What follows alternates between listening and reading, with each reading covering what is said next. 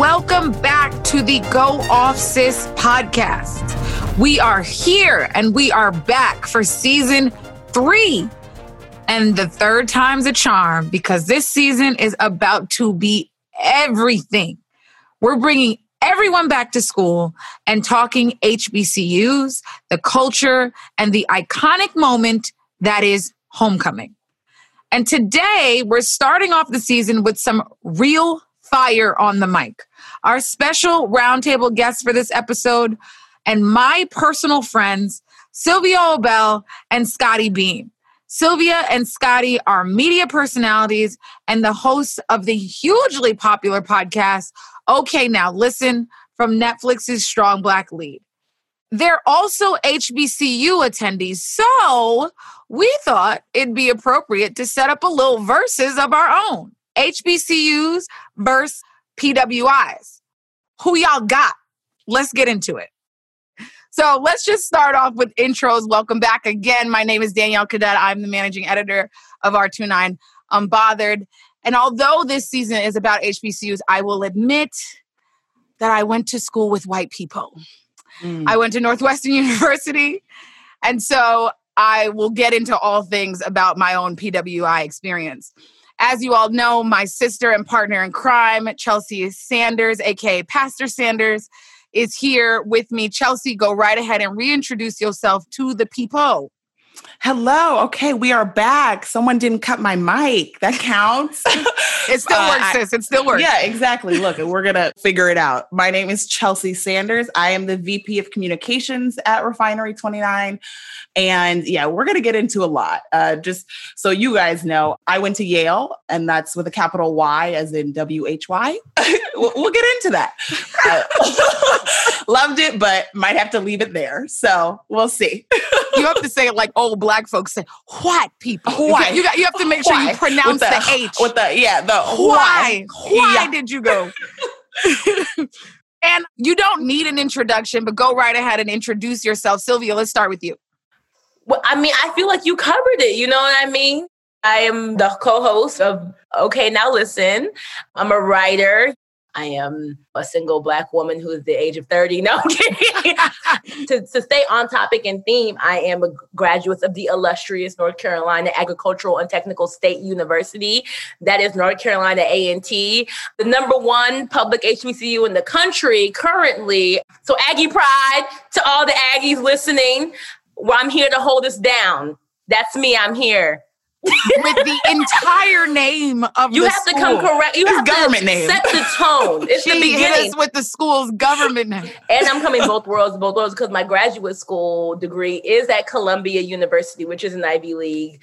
It doesn't start with a Y, but there's also maybe the possible unasked Y there. My student loan, my bank account says Y. It says why. And we will get into the why, okay? So Sylvia's bringing us both HBCU and PWI experience. Scotty, go right. I don't know how you will follow that up, but please do. I don't, and I won't. You know, that's the thing. I just won't. My name is Scotty Beam. I'm a media personality. I do it all. I can't really list all the things that I've done, but I do a little bit of everything. And yeah, I am a Clark Atlanta University dropout. So there's that. Yes. I loved my HBCU experience, but I had to peace out. I had to leave. So yes. Yeah. So we're gonna get into that too. And I love you said I do everything. Okay, go ahead and claim that. I do. I couldn't just go down. Yes. We have so much to talk about in this episode, but we're going to start off with our favorite college memory. And I think that's going to bring us very naturally into conversation about our own experiences. Now, I could be very extra, and I can say that my greatest college memory was becoming a member of the first and the finest Alpha Kappa Alpha Sorority Incorporated. Okay. Now I tried to take it easy on y'all, but okay, if you want me to go there, I'll go there. But absolutely, joining my sorority is one of my favorite college memories that I can share with y'all, and I can't even share all of that. So I will leave it at that, in that it is certainly something that I've kept with me throughout my postgraduate experience. it is also, I think, what helped me maintain and develop my identity as a Black woman in a very white space. So it is by far my favorite memory from college. Chelsea, let's go over to you at Yale with the white people. Okay. And again, we got to figure this out because there are a couple of things that, again, I might have to say allegedly after this. Just again. Qualify. I know. And really, my favorite college memory is graduating. I didn't mean to laugh. Yeah, go ahead. I mean, it's funny. Let me get my diploma and like, don't even look at me, Becky. Like, I can't. We're going to get deep into Chelsea's experience. Scotty, what's your favorite college memory? I am fighting with so many memories, but I'm going to do the one that won't put me in jail.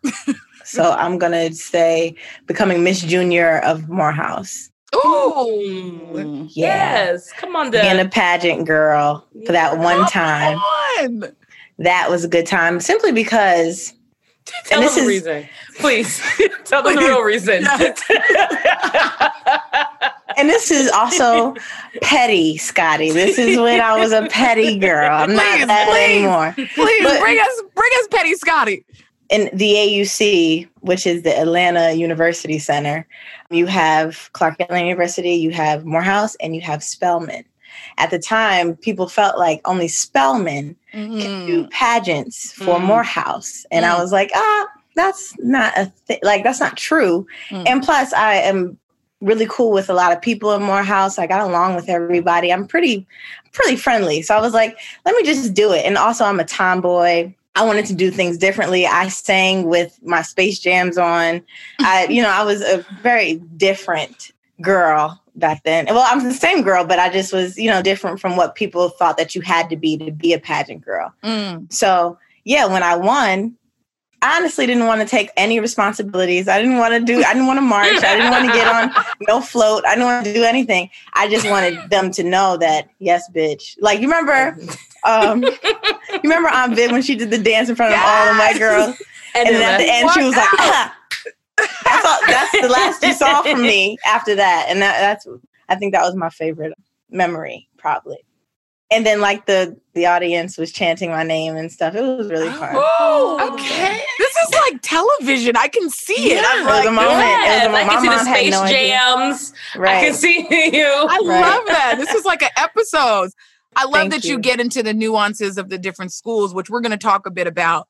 Definitely the differences and the characteristics that each HBCU has. Last but certainly not least, says Sylvia, go right ahead and tell us the memory that you can share. Your favorite college memory that you can share. I'm going to spice it up a bit. I'm going to keep it something that won't get me in trouble, but y'all been playing it real cute with the, I pledged. I graduated with no cap and gown. This pageant, which I did love the pageant story. But I'm going to go ahead and share that my favorite memory from college was Tap Out Thursday, okay? We called it Tap Out Thursday. Not Tap Out. And every Thursday, we would get together and drink and just have a good time and be silly and fun. And like we would usually end up spending the night there. Like it was just a good time. That. It was just something that we did every week to kind of come together as a squad crew and like just have a good time. And I loved Tap Out Thursday to the point where like even it was such a thing that even like people knew like, oh, it's Thursday. We know where Sylvia's going to be. Or like when we had one final one at graduation, at like the graduation weekend, my mom was like, I want to come to Tap Out Thursday because she was in town. And I was like, no parents allowed. Kids, enjoy it while you can, child. Remember just having a Wednesday to yourself in the middle of the week to do nothing. It's just like your days are just so crazy. But I love that y'all called yourselves the beta chapter because we did that. I refused to become an alpha sweetheart because I didn't want folks to think I was fast. And watch it now. But now whether or not alpha sweetheart. Now whether or not I was fast, you better watch it, Danielle. Now listen, Scotty. Now whether or not I was fast ain't nobody's business, okay? But watch it. I want to talk about how we even had this experience. What made us choose an HBCU versus choosing a PWI? Because I think it's a really important part of our the experience that we had in undergrad, and then the experience that we've had as postgraduates, and how that has shaped who we've become. And I'm happy to start in that I went to Northwestern largely because of how great of a journalism school it is. And I wanted to go to one of the best journalism schools in the country. And I think I thought about that more than even thinking about my own experience as a Black person. I'm more so just thought about like, what path do I want to put myself on professionally, rather than who do I want to surround myself around personally in order to fulfill my identity. And so when I look back on it in retrospect, I realized that I identified more as an aspiring journalist than I did as a Black person. But I do think that played a big role for me. And also being a first-generation American, Sylvia, I know you understand this. I'm Haitian American, and I come from a family that like didn't even really know what HBCUs were. It was very much like education, education, education. And my choice to even go down the road of journalism to my family was like, right. What? Talk like, about it. You about to do what? Yeah, for sure. Like my family is Kenyan. So I'm like Kenyan American, like Danielle, I'm first gen. I was born here, but my parents were both from Kenya and most of my extended family. Yep. So I was definitely the first person in my extended family who even desired to go to an HBCU. And I do think that has to do with the age gap. Like most of my cousins in America are on my dad's side. And my dad is the youngest boy of like 8. You know what I mean? He's like number 8 of 9 children. So like a lot of my cousins they were older, they went to schools like Penn and they went to Rutgers. I'm from Jersey. And then just so you understand like where I was, like what was going on when I was in high school, like I'm from Jersey, but like it was in the era where like the South was rising. You know what I mean? In the sense where it was like Drumline was like a movie. ATL was a movie. Like T.I. was the king. And like, you know what I mean? Like you said, Stomp the Yard came out too. So I was like, oh, what are these schools that I'm seeing on these movies? Like they really look exciting. The South seems like a cool place that's not super far from home, but I like it. And like it really intrigued me as to like what HBCUs were. So I was really into the idea of that specifically, kind of, Danielle, because we were first gen. And honestly, growing up, and I think most first gens can relate to the duality of being Black American and then having parents who aren't. Right. So like you're raised in a household where a lot of the things that if you're raised in a Black American household culture-wise, you don't get to experience. And in my mind, this was my chance to experience Black American culture and that part of me that never got fed at home, to learn more about that side of myself and the people who I feel an allegiance, like, and like, you know, who are more like me than my parents ever would be or understand. And I felt like I could learn more about the culture that I didn't get intrinsically taught growing up. You know what I mean? Or that I experienced, but I was learning about it on my own. And I wanted professors and stuff who would be able to educate me about what it means to be a Black American person in this country. That is real. That is so real. So I went on the college tour because I do my research. During the tour,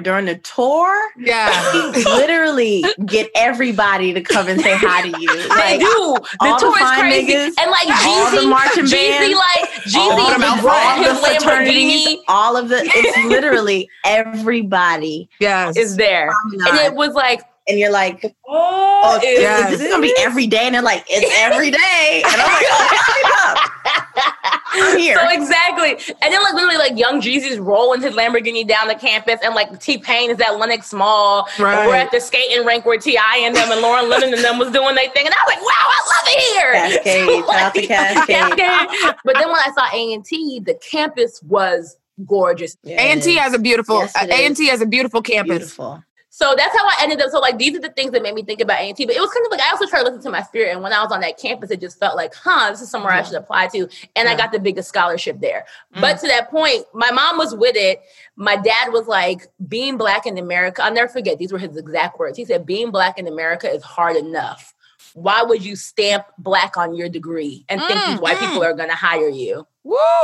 Because for most Africans, when they come to America, the goal is to assimilate, to succeed. Yes. Fuck your pride, fuck the ego-ness about it. They're like, we're here to appease and succeed how the white people define that for us. So for him, this rebellious move was very much like, it's not that he didn't like Black people, but he was very much like, look at this racist ass country that we're in. Like, this is crazy. This is going to make it harder for you. Right. then you need to make it. And I was steadfast. Neither of them are paying for my college. So the choice really was mine. Amen.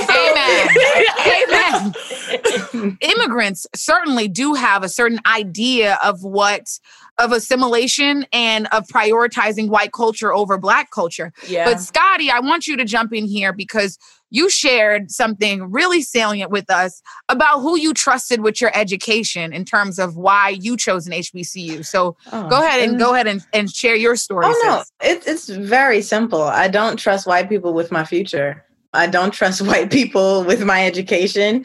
History shows, look at the white material. It's there. Look at the material. Can you say it again? Because it's so matter of fact. I love it. I don't trust white people with my future. Like, there's nothing. Yeah. There's no information that you can give me that will tell me otherwise. So, I don't trust white people with my education. And, for the very fact that I know that white people don't see it for both those things with us, our future or our education. So, Ooh, you said a little, but you said a lot. Sis. You sure did. Whomever institution would have to just do more in order for me to go there. You know what I'm saying? Just not just the name, just more than that. And also, I didn't know what I wanted to do. You guys knew that y'all wanted to be a journalist. I stuck to identity, faster. So, judging from the experiences of what Black people have told me, who helped them in their PWI, it was a Black person. Yes. Black administrative. And it was Black teachers that helped them and pulled them through. You know what I'm saying? So when I was like, okay, there is a world where I can have both, like I can have Black students, friends, and also Black teachers, I was like, absolutely, I want to go. Also, that question, what are you, Black or are you a woman first? And I felt like this was going to be the only place where I could lead with my womanhood. Woo! So, wow.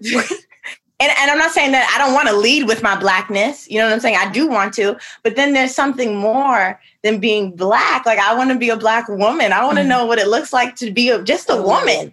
And if everybody in the student center is Black, I know I could say I'm a woman. You know what I'm saying? It's like the chance to just put it to the side. To put it to the side. Like and not having to lead with your Blackness. And aside from that, just being the example, I could just imagine, what you guys, Chelsea and Danielle, I don't know. And I can't wait to hear these experiences. But, with always having to be the example of what Black should look like. You know what I'm saying? And I just wanted to, just for once, to be like, I wanted to know what it felt like to just be me and reach past my Blackness and know what that looks like too. What do I look like when I remove my Black? Who am I as a person? And also, who is this person next to me? I don't want to stick to them because they're Black. I want to stick to them because I know this person. Yes. She was over here like, it's not that deep. Let me drop 17 deep gems on you. While I'm here, though. Meanwhile, she took the air out of the room. All of us were like, flushing her chest. It's quite simple. Right. Boom. Chelsea, I know you've got stories for days, and I want you to take the mic here and really talk about that.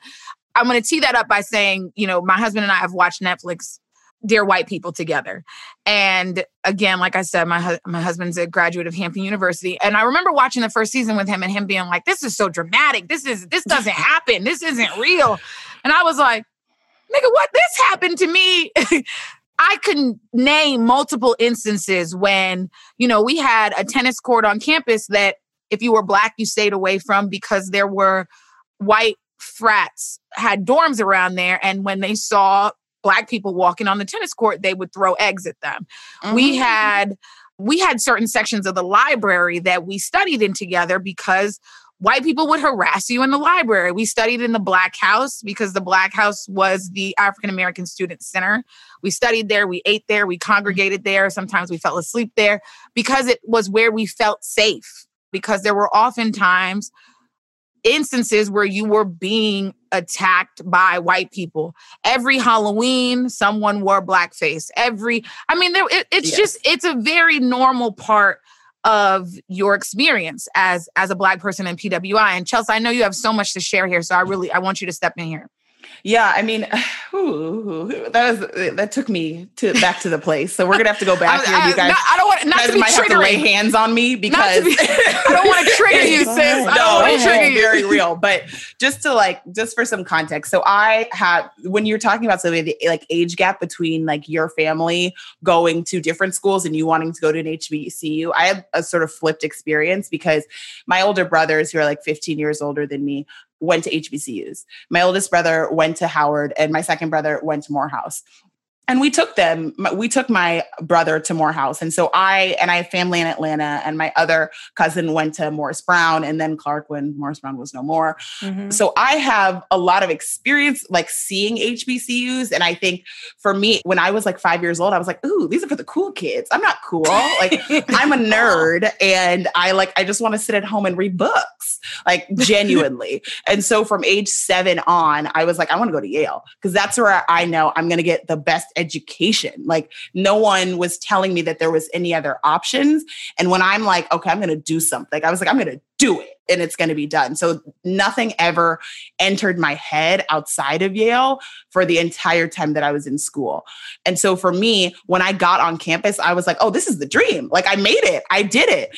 And I think that was why it was also so hard because I have never experienced the kind of racism that I experienced on that campus. Same. And the kind of like violations of my like personhood in a way that made me question my Blackness too, to your point, Scotty, about being able to just be a woman. Mm-hmm. I always, again, from like, I want to even say like the second day on campus, I was like, oh, I'm going to have to think about this very differently because we did a program and it was like, you know, the like Frosh like entrance programs. And it was like, okay, you have your like outdoorsy thing and you have your like singing thing. And then we had something called cultural connections, which I was like, oh, okay, this is for the Black people, right? Mm-hmm. And whenever they put the word culture, that's the key word. That is the key. That is the Black key. folk, right? And there were like maybe 20 of us just literally looking at each other like, oh, this is it. Oh, okay.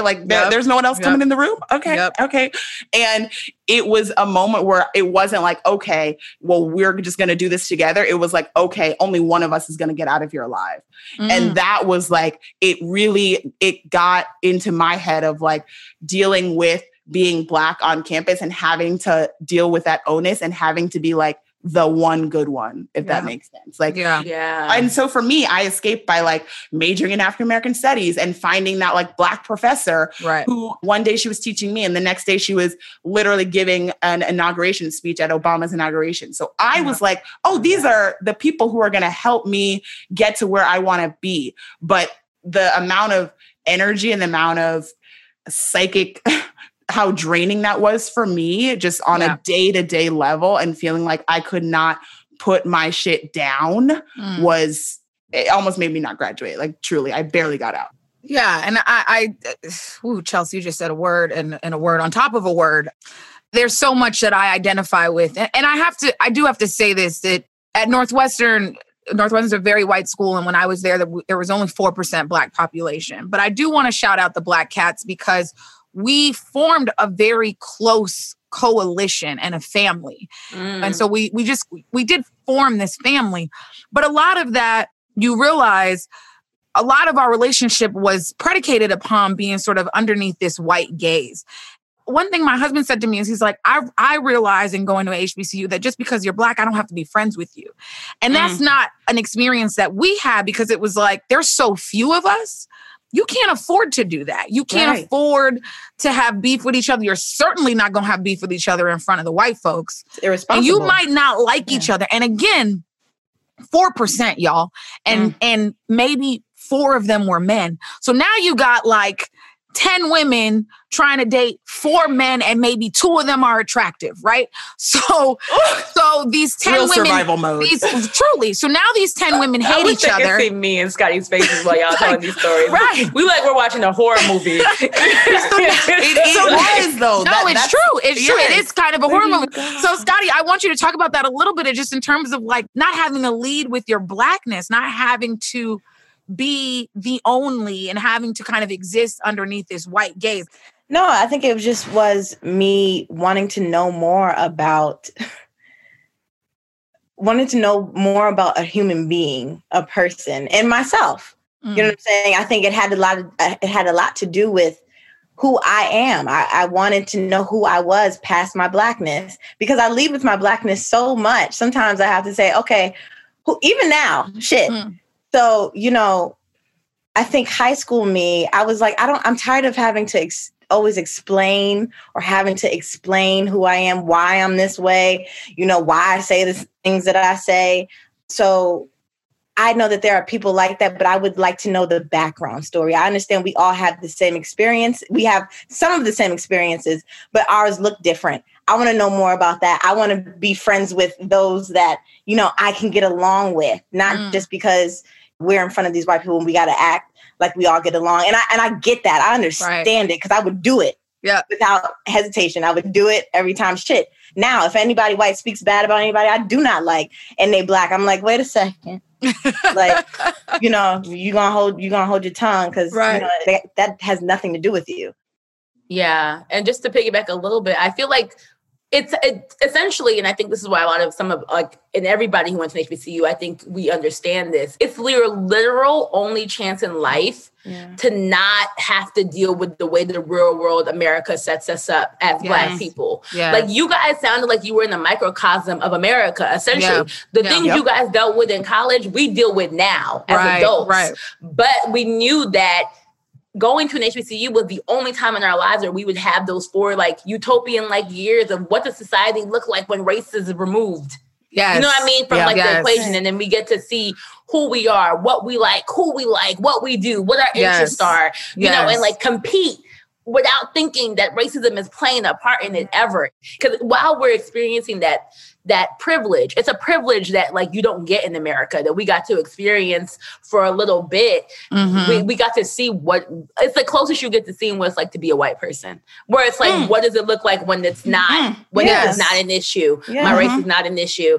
And so our professors will remind us regularly, like, but when you get out of here, it's almost like they're training you for war. Like, they're like, so listen, like, this is cute, but also know that when you go here, or when you do this, or when you go here, and so that's where a lot of the respectability politics come in, which is a different issue. But it's like because they're training us to deal with what white people are going to put us through, what our interviews are like. And I want to get into that. I want to get into that. And I love what you say about the fact that, like, you know, for 4 years you get to be a white person. And it's so interesting. Like, you have to think about how old you are in college, right? Like, if I think of like my experience from age 17, 18 to about 22, to have to confront some really ugly truths about society and about my identity. And Chelsea and I have talked about this. I feel like I left college a little bit angrier than my friends who went to HBCUs. I think I went. Chelsea's like, sis. I was mad as hell. Yeah, you know? Exactly. I do.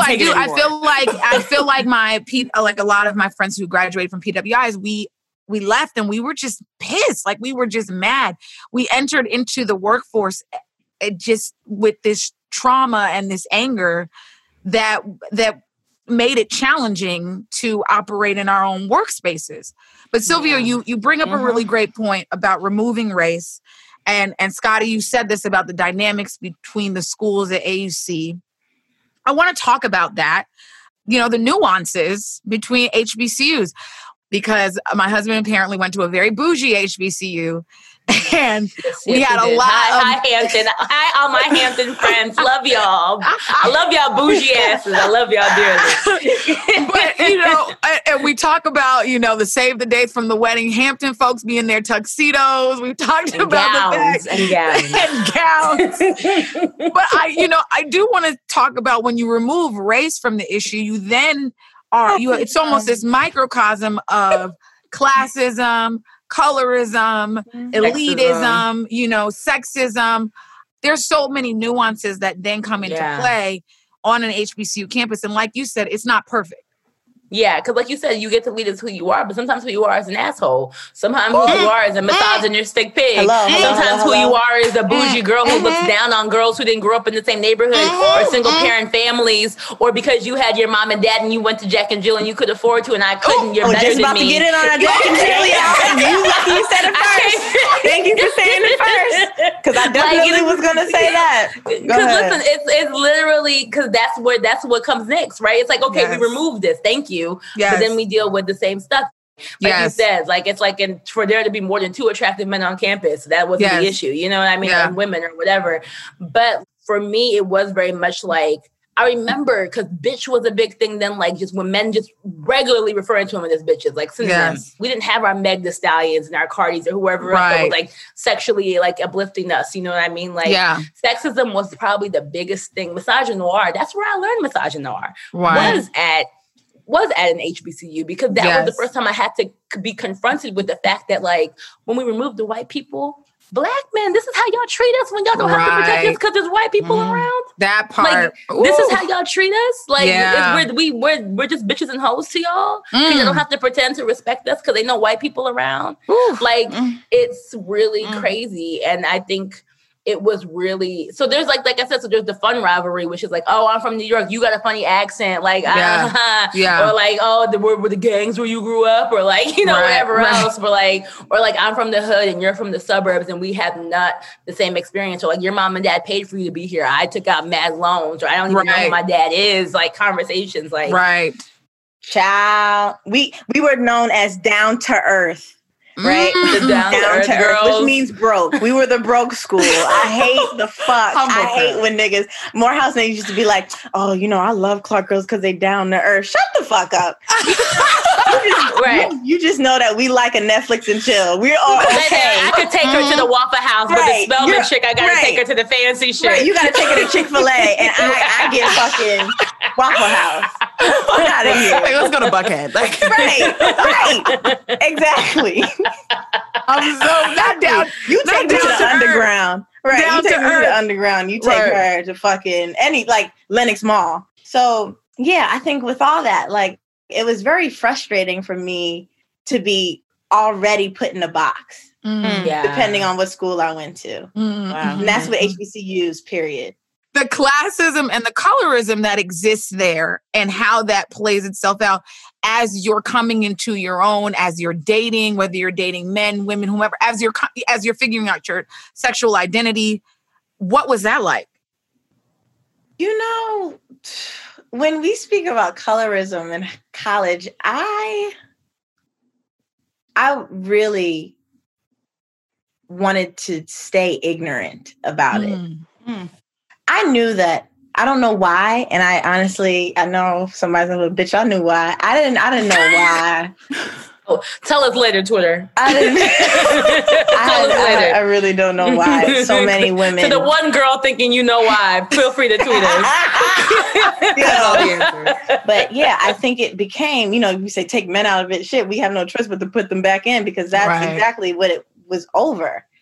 Yeah, that is so interesting because also like as you guys are talking about this and like being put into boxes, like I feel like, you know what I mean? Like, I'm not sure if I took that as like a PWI thing or just a college thing, because I think for me, like even after all of everything I experienced there, like I don't regret my education at Yale and I don't regret going to Yale, but I do regret because it was mine, right? But I do regret the experience because that wasn't, right? Like I let other people tell me who I was in college. I totally agree because I think one thing, Chelsea, we've talked about is in terms of our college experiences, one thing that happens when you do have race part of it is that intra-racially, you're then qualifying who's Black and who's not, right? Exactly. So because we had such a close-knit Black community, anybody that existed outside of that was like, who the hell is that? Like I kid you not, I was on the phone with my best friend a couple days ago and she was like, do you remember so-and-so? And I said, who? And she was like, so-and-so, said the child name about 3 times. And I said, oh, you mean that? I said, that Black girl that was in the white sorority? Because it was very much like, which Chelsea my sister has admitted. Again, I was very, very lost. Right. And again, I learned that like people, unless you are like, people will tell you who you are. And I believed them. Like that was the thing. Like I believed them. That's why you were so angry. Because I hadn't been told anything different. And then when I realized, I was like, all of this is a fucking lie. Are you kidding me? Yes. And now I got to go out in the world and do this forever with all of you again. Yeah. Like that, I felt robbed. No break. the experience that I wanted. And that is what I will say that I learned, is that I will never let someone tell me who I am again, because I had that experience. So that is the biggest lesson I learned on that campus. And I am grateful for that, because that is a lesson that I needed to learn. And it's a lesson that I also will recognize that I'm not going to put on other people. Like you said, like professors or other girls feeling some type of way about things. And I think like a lot of that for a lot of the Black girls in my school, including me, is it comes from a place of insecurity, right? Yeah. Of like not knowing yourself and just trying to like get through the time. So also because you're a child. You're a child. Your brain isn't fully formed. Exactly. You didn't even get a little bit of a cocoon to like become the butterfly or whatever else the metaphor could be. Like you were fighting while trying to figure out, and you had to do all these fake allegiances and whatever just to survive while trying to just discover yourself at the same time. Exactly. It's exhausting. No wonder y'all, like it's exhausting. I want to shift gears and I want to talk about partying on campus. I want to talk about homecoming culture, because that's what this season is about. This season is all about, it's certainly about the legacy of HBCUs, but it's homecoming season right now, right? In a different world. See what I did there? I like what you did there. In a different world, we would be at homecoming right now, whether that is on our, on the yard on HBCUs or at PWI. So I want to talk about that party culture, because it's different, right? I think partying with white people and partying with all Black people is very, very different. Like, does that even sound fun to you? Like the sentence you said, partying with white people. So let me just one time for the PWIs, real quick, okay, real quick, because I grew up. I went to like Catholic school pretty much all my life, so I partied with white people pretty much all my life. Okay. Mommy, cover your ears. Mommy, cover your ears. But I went to Catholic school in Long Island. That's enough. That says enough. That says it all. Yeah. Long Island. The white people at Yale are drinking like they're trying to die. Okay, like genuinely. Like you have a darkness behind your eyes that I do not even want to investigate. We just trying to have fun. Y'all let me die today. So Sylvia, I need you to get, because I've never experienced an NCA&T GHO Greatest Homecoming on Earth experience. I need you to give me a little bit of insight. I mean, so yes, as you mentioned, North Carolina A&T does have the greatest homecoming on earth. That's what GHO stands for. We created the hashtag GHO the year Twitter started in 2009. And a lot of schools have tried to call it GHO because they didn't know what it stood for. When they found out, they were like, "Oh, no, it was us." Is that a fact? Is that really? Yeah, no, we actually greatest homecoming on earth is what the billboards used to say, and then when Twitter became a thing, we did hashtag GHO to shorten it. And then some schools would be like, "Oh, and that's not to say that I joke about it being the greatest, but I'm saying that like the GHO thing was ours first, like just calling it GHO." Mm-hmm. Yeah.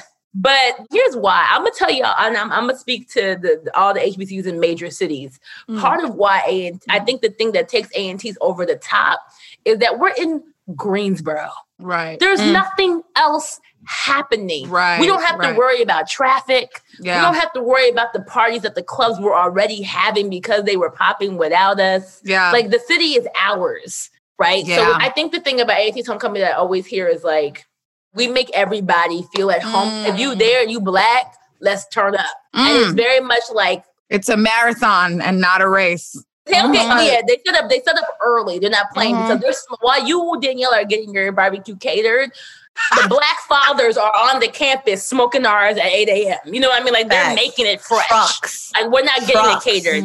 The Black people who are there with her sniper rifle, with their barbecue sandals like they are on. They got their for pig. real. The Jesus, you know what I mean? Jesus so 11. The Jesus 11 on. And the key is to make friends with their friends whose parents went to A&T, to the legacy kids, because they got the whole uncle, auntie setup. Yes. They got the best liquor. Right. They got the best barbecue. Yeah. They got the best food, the best fish plates.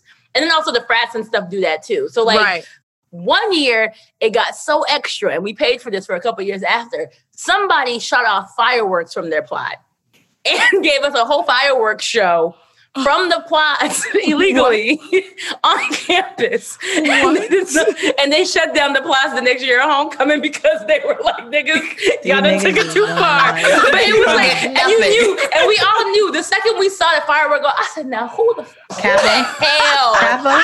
who I can't say because, like we said, allegedly. Okay. But I'll tell you allegedly. But like fireworks got shut off. That's how extra we go. I feel like the other thing too that we don't do as much. We do at PWS because we have our parties and stuff after the tailgate. But the fashions, like the style of homecoming, I think is such a big... I'm literally in awe right now because you guys had fried chicken Wednesday. I had like mayo sandwich Monday. Like literally with senators in their boat shoes and like Patagonia life vests. Well, wow. Fried Chicken Friday was in our calf every week. We just like the alliteration of Fried Chicken Friday. But I do wanted to add one thing, but before we get into food and the fashion, is like what Scotty said, and I think it's why it feels so religious to us and even just like spiritual in a sense and why it's going to suck so much doesn't happen this year. The same utopia sanctuary hub that we talk about having when we were in college. As adults, you appreciate that more. And homecoming is the only chance we get to relive it for a weekend. Essentially, it's like we're reliving what it's like to put the race behind us and literally just have fun without having to worry about being Black. Because it is just so beautifully Black. And the more, and I know now I understand why alum enjoy homecoming so much more. They used to tell us when we were in school, and I was like, I can't imagine this getting better because the bitch been partying, but it's better because you're so removed, right? So that part with a paycheck. With a paycheck. Because now I can't afford the bottles at the club. Right. Exactly. It's literally just that like we get to go back to what that feeling is. And it just feels, it's a hug. It's just a safe, it's a safe space. And it's the only time you can party in a safe space. Because no matter how far we get, no matter how many VIP events we get invited to, I've been to the Oscars. It's not the same. Nothing compares to it because it's like I literally have looked out onto the crowd of sea of beautiful Black faces and just want to cry. Yeah, because it's just like it doesn't get it doesn't get any better, especially right now. That's real. That's very real. And I think I can relate to the idea of being back home and being with the people who you were with, who you grew up with, right? Like there's something about being with the people who watched you grow up, but there's something even more about doing that with all Black people and being able to return to that, which I think is amazing. And it's that pride. Yes. That's what we say, Aggie pride, and we say it a lot and we're annoying, but it's that pride of like, Sylvia, I'm proud of you. Like that Draymond Green whisper in the ear gift, that's everybody on the yard at homecoming. Pouring into you, reminding you how far you've come because they remember.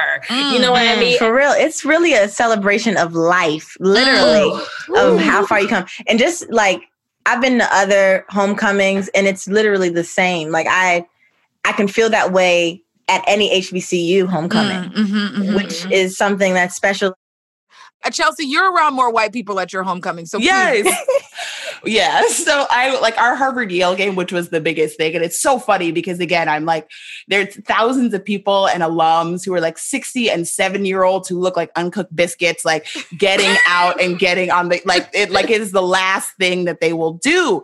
The collective like GDP of the people on that yard is, first of all, disgusting because it's like the top 1% of people who are just out here being wild and so used to not ever having someone say no to them ever. So they're like railing on top of cars.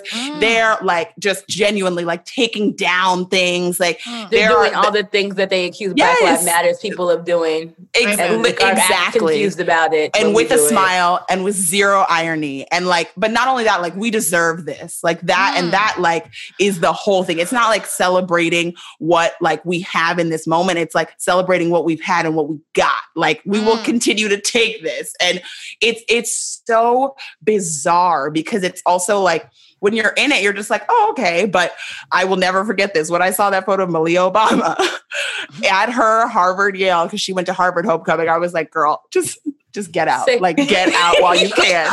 And she had her bottle of Whispering Angel, and I was like, I get it. Finish it. Because you're going to need it. Finish it. You're going to need it. Like, that is genuinely, like, I felt that picture because I was like, I've been there. And like keep drinking because it doesn't get any better. But I I think you make a good point, Chelsea, in that like that elitism that we talked about that exists in like the HBCU framework, that exists in PWIs too. It's just like in a, Northwestern being in the Big Ten, we play a lot of state schools. We're terrible at football, but we are smart as hell. And we do this thing, and I did not realize this until maybe right before I graduated. We shake our keys on the third down at the game. We shake our keys. Okay, but let me tell you why. It's really terrible. Oh. We shake our keys because we are likely going to lose this game, right? But we shake our keys because we're going to lose this game, but you're going to be parking our cars one day because you went to a state school, with the exception of Penn. But like, that's really... Yeah. Who even thinks to come up with that shit? That's the other thing. White people are mean at these things. White people are mean at these homecomings. Well, I guess the people who invented racism and slavery would be mean. Exactly. Yes. So at a football game, like if you're losing, you start chanting state, school, because Northwestern's a private university. So you also have to think about like the kids who attend Northwestern are rich. Like they make a lot of money. It's expensive to go there. Like y'all just blew me away. And listen, I'm a bougie bitch, okay? But I ain't telling nobody they're going to be parking my car. Like, so that same type of elitism definitely exists, I think, on the PWI side. And it plays itself out. It plays itself out in a strange way as a Black person. Yeah. We have covered so much ground. I don't even know where to begin. We had so much to discuss in this episode, but I want to wrap it up by asking, and I feel like I know what the answer on the other side is, but I'm going to start by asking, would you choose, if you could choose differently, would you choose a PWI over your HBCU experience or vice versa? I will start. Again, I chose to go to a PWI. Would I have now, in retrospect, gone to an HBCU? I want to caveat this by saying I really loved my Northwestern experience. I did. I love my classmates. I love my sorority sisters. I do still feel like I had a very Black experience at Northwestern. Would I make a different decision today? Yeah, I would. I do think that I would, at least if I could go back to 17-year-old Danielle deciding where she was going to apply, I would challenge her to think of herself as more than just an aspiring journalist. I would tell her to think of herself as a Black woman and to ask herself what kind of environment she wanted as a result of that. I am incredibly indebted to my experience at Northwestern because I would not be doing what I'm doing today. Chelsea, my sister, would you do it differently today? Would you go to an HBCU over going to Yale with the white people? I mean, it's so funny because I think about this a lot, and I've thought about this like way before this podcast. And I think like no matter what, I want to honor 18-year-old Chelsea, and I want to honor who she was, because without her, I wouldn't be here, right? Mm-hmm. So I would still go to Yale, but I don't think I would need to prove myself in the way that I thought I did. Because coming to Yale, I think I would just tell myself, like, you're enough. You're enough as you are. And it was something I had to learn the hard way. But I'm glad I learned it, and I have more than learned it in my adulthood. Very honest, sis. Very honest. I love that. Sylvia, would you make another choice? Would you go to a PWI over at HBCU for undergrad if you could? Hell no. Hell no. Hell no. And I say that even like padded with the fact that I went to an Ivy League school for grad school, and for 1 year, I got out of that shit in 1 year. People are like, wow, you're so smart. Scott says all the time, like, well, I can't believe you did the Columbia in 1 year. I'm also like, not only could I not afford 2 years, but I couldn't afford another year with all them white folks. Just actively being unaware of Black culture, like it's not that, like it doesn't define culture. Like my biggest frustration was with the ignorance that white people were able to have about us. Yeah, like they didn't even take. I went like to Columbia. They didn't even know the amount of times where I had to explain what's an HBCU right in 2012 and 2013. Yeah, to people who were supposed to be smart enough to get into Columbia. Yeah, they don't know. How are you able to be that ignorant and still get acclaimed as this smart? Yeah. Like I graduated, like I was smart. And so for me, and that's why I went to I need to also make myself see both sides. But it confirmed to me that the education I got, and I say that to the bookworms and the lead readers and the smart Black girls who may listen to this, the education you'll get at an HBCU, baby, is not less than what you're going to get at ACWIs. And I hope you know that you can have both. You can choose yourself and choose the HBCU and choose your education and your brightness, and you will still be able to compete with the best of them out here in the real world. Absolutely. I love that. I'm so glad you said that. I'm so glad you said that. Scotty, go ahead and round us out, sis. What would you do? Absolutely not. And that's just number one. That's always going to be number one. I think I wouldn't be where I am today without an HBCU, and it's about the HBCU, but it's more about the people.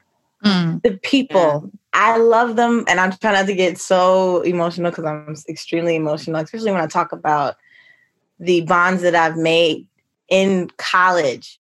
Those people will stick with me forever. Those words that they say to me, the support that I get, the first support that I got was from the Black kids at an HBCU, you know, the HBCU that I went to. The amount of support that I received from there, the push that I got was because of them.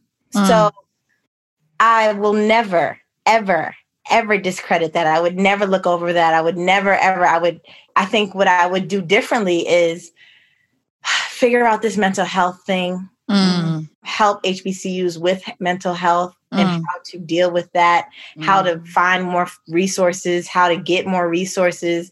Because sometimes the resources are there. Right. You know, they just don't know how to get to them, you know, and learning how to deal with mental health issues in college, period. Especially Black women, Black men who go to any school, but you know, I'm just speaking because I went to HBCU. I think that's the only thing I would do differently. I think other than that, no, I think I am so blessed and I am honored to have gone to Clark Atlanta University. I would not change it at all for anything in this world. I will do it again and again and again. So I am beyond grateful for what they have done for me. Well, what the people have done for me at those schools. Absolutely. Yeah. Amen. I love that. And look, we're all here now, right? So like, we're all here shining. Right. And I love that.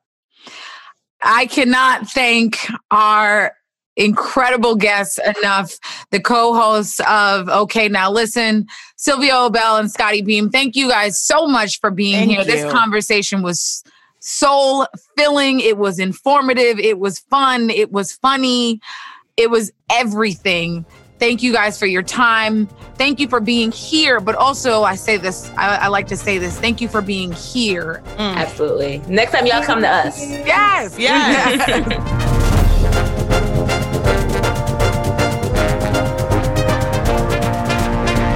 You should know by now that this is my favorite segment of every episode. The one, the only, Don't At Me segment. If you are a longtime listener of the Go Off Sis podcast, you should know. And for those of you who don't, the Don't At Me segment is our summary on our conversation where we tie a bow and put a cherry on top. The catch is you cannot at us, no matter what was said. As my good auntie Nene Leak says, I said what I said. And to kick off our special season, my sister Chelsea Sanders is going to do today's Don't At Me. Chelsea, take it away. Okay. So this season, we're talking about HBCUs. And to be honest, at first, I wasn't sure what that would look like. I didn't go to one, wasn't in a Black Greek organization, and homecoming, like most of 2020 things, is on pause for this year. But it's so funny because in this conversation and in this season, we're talking about what it feels like to go to HBCUs, but what we're really talking about is what it feels like to go home.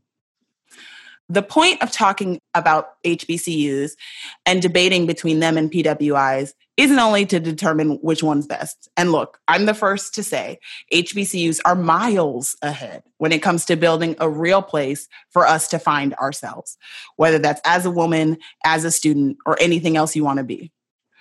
But like I said, we're talking about what makes sense. You got to do for you, whether that's in college or life. Just like choosing your own school, you should have the freedom to make choices for you and no one else so you can find a place you can call home.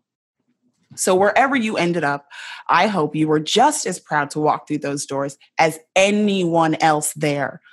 And if you're like me and realizing that those spaces may have beat you down instead of building you up, it's hard, I know, but it's okay because we still have time to learn and unlearn. And that's what we're going to do right here together. So whether you're a joiner, whether you went to college or not, or whether you've been throwing up that dynasty sign, you're part of this class. So let's throw on our chucks and get to work. Don't at me.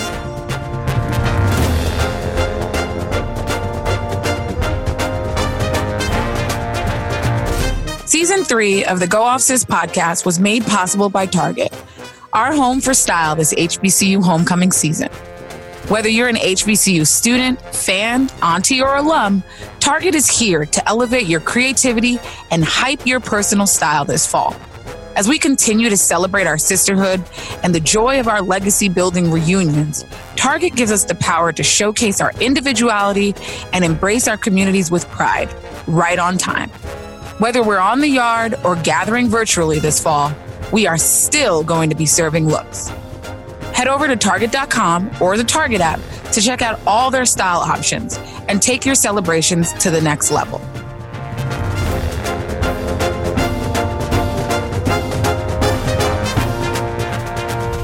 We are so excited to open our first episode of Season 3 with the amazing Logan Browning. Logan is an actress and Atlanta native who you most definitely recognize from some of your favorite series, including Netflix's Dear White People, the hugely popular show now heading into its 4th and final season. You may also remember her from BET's Hit the Floor, The Perfection, or the classic Bratz film. If that's not enough, Logan also uses her platform to be an advocate and an activist for causes that affect our community today. Logan, welcome to the Go Off Sis podcast. Thanks, y'all. Thanks for having me in the middle of a pandemic. Right. We're all just trying to survive and thrive. We're just trying. That's the goal. That's always the goal. Right.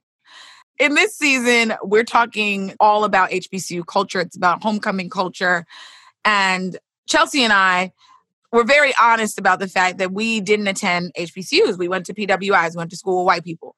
With white people, as we say. Yes. WYIPO. Exactly. Period. Exactly. And you know, we know that you had a similar experience, of course, attending Vanderbilt, but also portraying a Black girl at a PWI in Dear White People. Your character's Samantha White, being a Black girl at a PWI who's trying to just like wake the Black and white student body and just like raise the consciousness of the campus. It's so relevant to today and what we're experiencing today. But can you talk a little bit about, you know, that portrayal of Samantha, and is there any overlap between your own experience at Vanderbilt and, you know, just kind of the relevance of the conversation that's happening on the show today? Right. I think it's so funny that none of us here have been to HBCUs. It's funny, like now I'm like, damn, maybe I should have gone to a HBCU. We said the same thing. Look, we're sitting here looking at ourselves too. Like We're like, so looking at yourself sideways. Right? Yes. We said the same thing. But also, I will say going to a PWI is its own also unique experience, not to be diminished, because you do encounter other excellent Black people, Black women there. And that was predominantly my experience, is when you are at a PWI, similar to in the show, you have to find your enclave. You have to find that core group of people who you see yourself in. And I mean, those are my friends to this day. Like, those are the people who still support me and who I still talk to.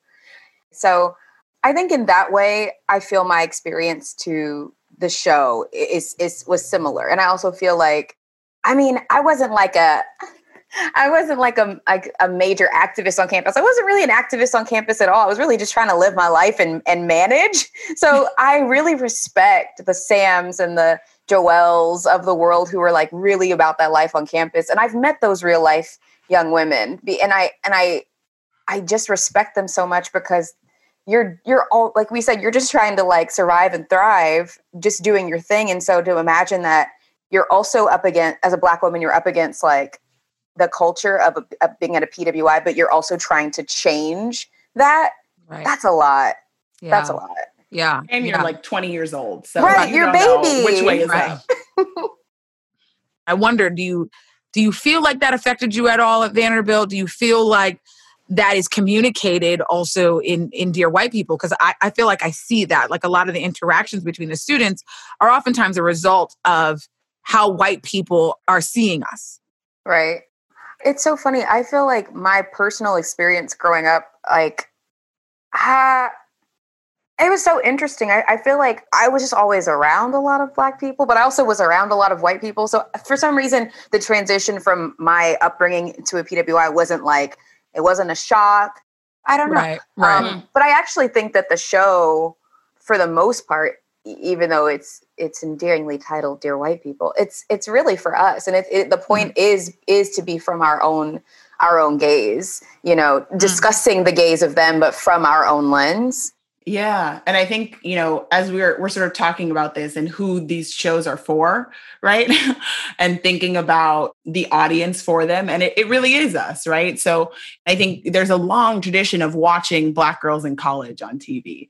It feels like you're a role model when you're in college and playing this sort of Black woman, you're performing this Black excellence in a way.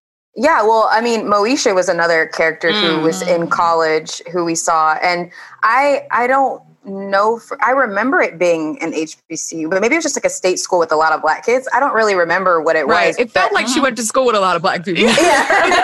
It's just like Hakeem.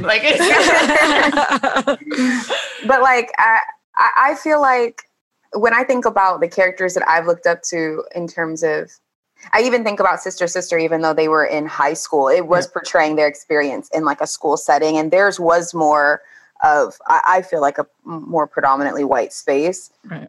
And I feel like the thing that resonated with me about both of those characters that also I think resonates with me about Sam is that they were very imperfect and they were very, I don't know, they had their superhero moments. They had the things that they were really amazing at and really shined at. And then they had the things where like, even in arguments, they were the wrong ones. And I feel like that was important. It is important for me because I feel like as a Black woman, I feel like I always have to be like on the right side. I feel like I always have to be like, there's a lot on my shoulders, but even, Netflix has Moesha now. And I went and watched the first episode, I think it was, or maybe I was watching this online. I don't even know, but, Countess's character auditions to be a cheerleader and she drags Moesha along because she wants a friend. And then Moesha basically doesn't go forward and Moesha's hating on her. Like she's hating on her own friend. Right. And you're like, girl, you're supposed to be like our like shining example. You can't be hating on your friend, but it's reflecting those things back to us to help make us better. Right. So that's what I like. And you see that a lot in Dear White People with Sam and Joe, right? You have this like lead light-skinned like character who is kind of like all of these characters are revolving in and out of her life. Right. And you see how she treats her friend, her best friend, supposedly. We so often are a little trepidatious about showing who we are fully, and the fact that like sometimes we make mistakes and there's complications and like all of that. And I love that you touch on sort of the aspect of colorism between Sam and Joe, particularly, we talk about how that exists in an HBCU framework when you erase race from the equation. You shared with us a couple years ago that people ask you what you are all the time, and you very clearly respond Black. Was that something that informed how you played Sam, particularly when it comes to those, like, to the dynamic between her and Joe, that colorism aspect that plays a very real role in their relationship? Yeah. It's funny how I infer my portrayal of Sam is similar to Logan, because because of how I grew up, because of the images around me, I never saw myself as anything other than Black. I never really saw myself as like light skin. I never saw myself as biracial. Like it's public that I'm adopted. My parents are Black, though. I'm raised by 2 Black parents. My house, my family. There's nothing about my life that doesn't feel Black. Right. So like that's, it's just it's my lens. And I think that what Sam experiences, similar to Logan, but also in her own way, is like a reckoning and really realizing that regardless of how she wants to see herself, the world is going to see her a certain way, and the world is going to treat her a certain way, and the world is going to treat her differently than her friends. Yes. Particularly when you're in an undergraduate framework, like you're this young person trying to just come into your own, and that's a complicated experience in and of itself. So I love that the show really goes there with that conversation. And the show itself is, I think, part of such an incredible legacy of Black shows. But again, to Chelsea's point about this portrayal of Black kids in college. And I want to talk to you a little bit about Yvette Lee Bowser and like this legacy that her incredible legacy going way, way back. But of course, like kind of this almost 2.0 version of A Different World, right? Like there were so many connections that were being made between her work on A Different World and now her work with Dear White People. How does that feel for you as a creative, getting a chance to work with her? I love Yvette so much. Yvette and I are birthday twins, so we have the same exact birthday. What's your sign? Crazy Gemini. Yes, me too. Oh my God. Best sign. Best sign. Everybody wants to hate on Geminis. But the thing is, y'all don't want to admit that you love Geminis. That's why you're mad. You're mad. The world wouldn't exist without us. Exactly. Hello. And obviously we have Yvette Lee Bowser, perfect example. Exactly. What would you do without her? She's just such an example when it comes to how to lead. I think that she has this way of leading with all of the parts of her, like, and not just choosing one. Like, she doesn't just lead with her Blackness. She doesn't just lead with her womanhood. She doesn't just lead with her experience and her legacy. She kind of is like all of them equally are kind of moving forward. So you get this really balanced approach to all of the material.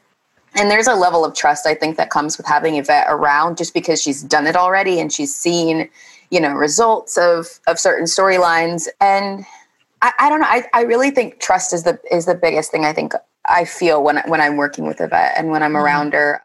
The episode where Sam's dad dies and she goes home, Yvette co-wrote that with Nastarin, one of our other writers. And that was a really personal story for Yvette and Nastarin and myself, because I also lost my father. And it's just, I don't know. There's something that's so magical that happens when you're on production sometimes, like when people's stories are coming together and you realize you're telling a story that is universal but also personal. And then I don't know, but I just respect Yvette so much, and she's one of those people who definitely hasn't gotten the roses that she really deserves for what she's done. Right. So I hope that changes.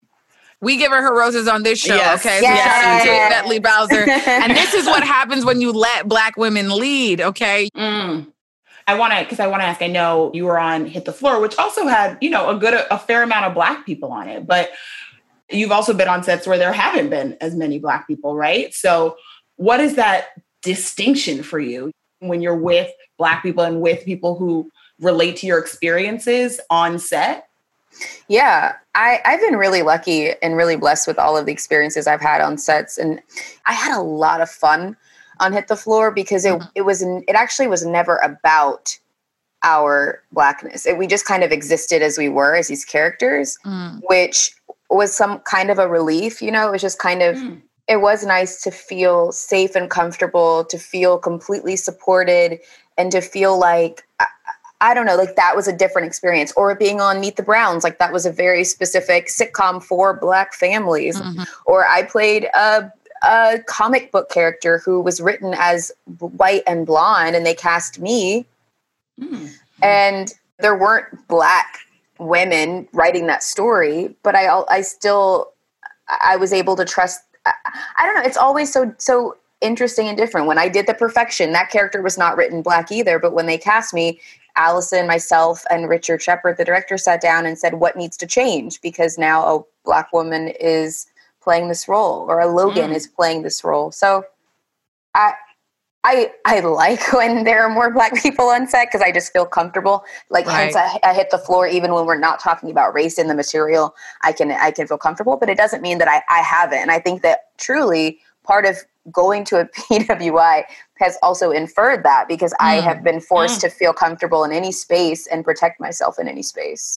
And it takes time. It takes time to learn how to go from, because I do think I went from, like, I got very good at code switching. And then I had to learn how to take up space as just me, right? As like, to just be like, actually, I'm not going to adapt to this space. You're going to adapt to me being in this space. And that was an experience that came from my PWI experience, was sort of having to do the code switching in order to push myself to just take up the space in a way that maybe 18-year-old me as a freshman wasn't really ready to do. But then, like, into my 20s, continuing to be in white spaces, I was just tired, like, it's like, I'm not doing this anymore. Yeah.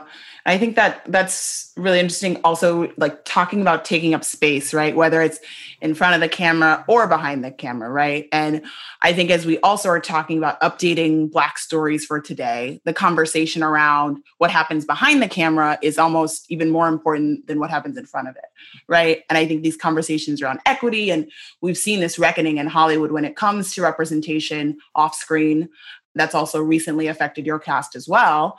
And I just want to talk about sort of that shift, maybe even whether it's the past few months or past few years, about being able to see more of you off screen, or being able to take up space in a way that feels more profound or that feels more productive as your full Black self. And just, I wonder how that might affect as you come back to play Samantha as a character for this final season too. It'll be interesting. I haven't read any of the scripts yet for season 4, but it'll be interesting just because so much has happened in the world that's affected all of us and not some of us. And I wonder how that would be reflected in the writing for a season 4. I mean, I will say this is one of the very few, like, podcasts that I've agreed to do because I'm burnt out. Like, I knew that this energetically wouldn't, add to that burnout, but I have had to say no to a lot of things that I would have usually loved to do. And especially at a very important and crucial time, right? At the end of the day, I kind of have to make sure that I'm okay. My well-being is intact. Yes. And so I just wonder how that will affect. I think that kind of came into play last season. You saw, at least with Sam, with Reggie, specifically, you saw their burnout and you saw how the world affected them. So I wonder how the world affecting all of us as the people creating the show will affect the show. I love that so much. Wow. First of all, we are honored. Okay. Yeah. We're honored that we're one of the shows that you agreed to. And we actually talked a lot last season about that. We were recording last season in the midst of everything going on. And there were times when we would get on here and just be like, y'all, we don't have it today. Like, we are tired and we are frustrated. And it was sometimes hard to find the creative motivation. And there were times where we had to say that was okay. Mm-hmm. It's funny when I hear you say something I've said also, which is like, oh, it's like being Black is exhausting. It is, but it's also like so lit. You know this. It's so lit. It's so joyful. It's lit. It's the best.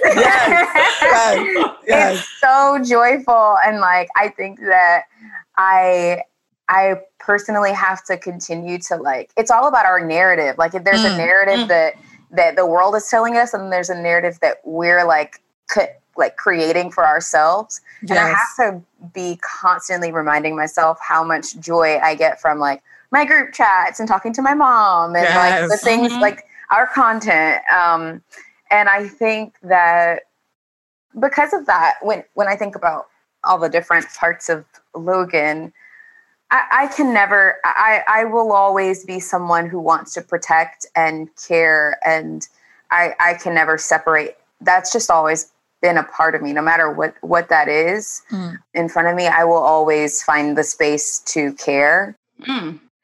I also shout out to our group chats and our mamas, right? Like, I just feel like you put us together. You ever have a tough day and you're like, let me just go to my group chat and what they talking about? A quick few. The party, like what my girls know what's up when I hit them with just like y'all, like period. If I just send y'all, like they will get me back like girl, you know. Danielle sent me just a couple like girl. Like I've definitely hit Chelsea with the like girl, and she's like, you know, like activate. Like I know. You know, you ever notice how Black women can have a whole conversation without saying nothing? Girl, they'll be like, girl, yup, exactly. I think talking about being more intentional and choosing things and saying no or yes to things and being more specific when no is a full sentence. No is a full sentence. I was going to say it twice. Say it one more time. One more time for the people in the back. No is a full sentence. What, for you as you, again, sunset Sam with season 4, what is the sort of next stage look like for you? What are you saying yes to and what are you saying no to? Well, I have these filmmaker dreams of just really creating and being a bigger part of that process. I want to tell stories. I want to challenge our status quo. I want to tell stories from the lens of people with disability, like with characters who have disability. I think that there are so many people who are just overlooked. When we talk about inclusion, and Black disability is something like we overlook when we talk about inclusion. I grew up with uncles with disability, and like it's just a very normal part of my life, and I think a normal part of a lot of people's lives. But you don't get to see that on television, on films. Like what's the last film you remember seeing with a disabled person in it? Right. But the disabled population is the biggest minority population in the world. So imagine being a part of the largest minority group in the world, yet you never see yourself. I mean, it devastates me when I think about it, because I've been watching recently Love on the Spectrum on Netflix, and it's literally my favorite show on television. You guys have to go watch it. Your whole life is going to change. And I will say, I mean, they're in the UK and it's very white, but it's still it's a step, So I just want to be a part of continuing to broaden like all of the possibilities, like the spectrum of everything that we can see, and just think about how enriched you are to see stories that are dissimilar from your own, but they're also universal. Like when we saw Crazy Rich Asians, like we flew to see it. We wanted it. You know, when you see a Dear White People, you fly to see it. And I mean, obviously that's closer to our experience, but when you see something that is specific to a specific group of people, those stories are still universal. And I think that that's what a Dear White People does. It teaches us that just because you might not look like this doesn't mean you can't see yourself in this. So I just hope to be a part of that. But also, I just want to acknowledge, like, we are going to manifest what you just said, sis. Like, filmmaking and telling those stories. Like, you just lit up when you said that. Yes. And so I really want to, like, we make space to do that here. And Logan, thank you so much for being here. We cannot thank you enough for your time. Thank you for being here and for being here in the culture and for what you are doing for us as an actress, as an activist, as a storyteller, as a future filmmaker. We can't thank you enough, sis. Thank you so much for being part of the Go Off Sis podcast. Thank you both. I'm really proud of you both, and I'm really happy to be here.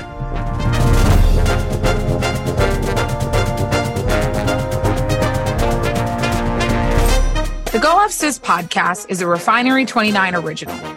It is produced by Chelsea Sanders, Rashad Isaac, and myself, Danielle Cadet. It's edited by Hanger Studios. My co-hosts today were Chelsea Sanders, Sylvia Obell, and Scotty Beam. Like what you heard and want some more? Head over to Spotify, iTunes, or wherever you listen to podcasts to catch up on all episodes. And don't forget to drop a review or leave a comment to let us know what you think. You can also find us where it all started, on Instagram at R29Unbothered. Thanks for listening, and don't forget, it's okay to go off, sis.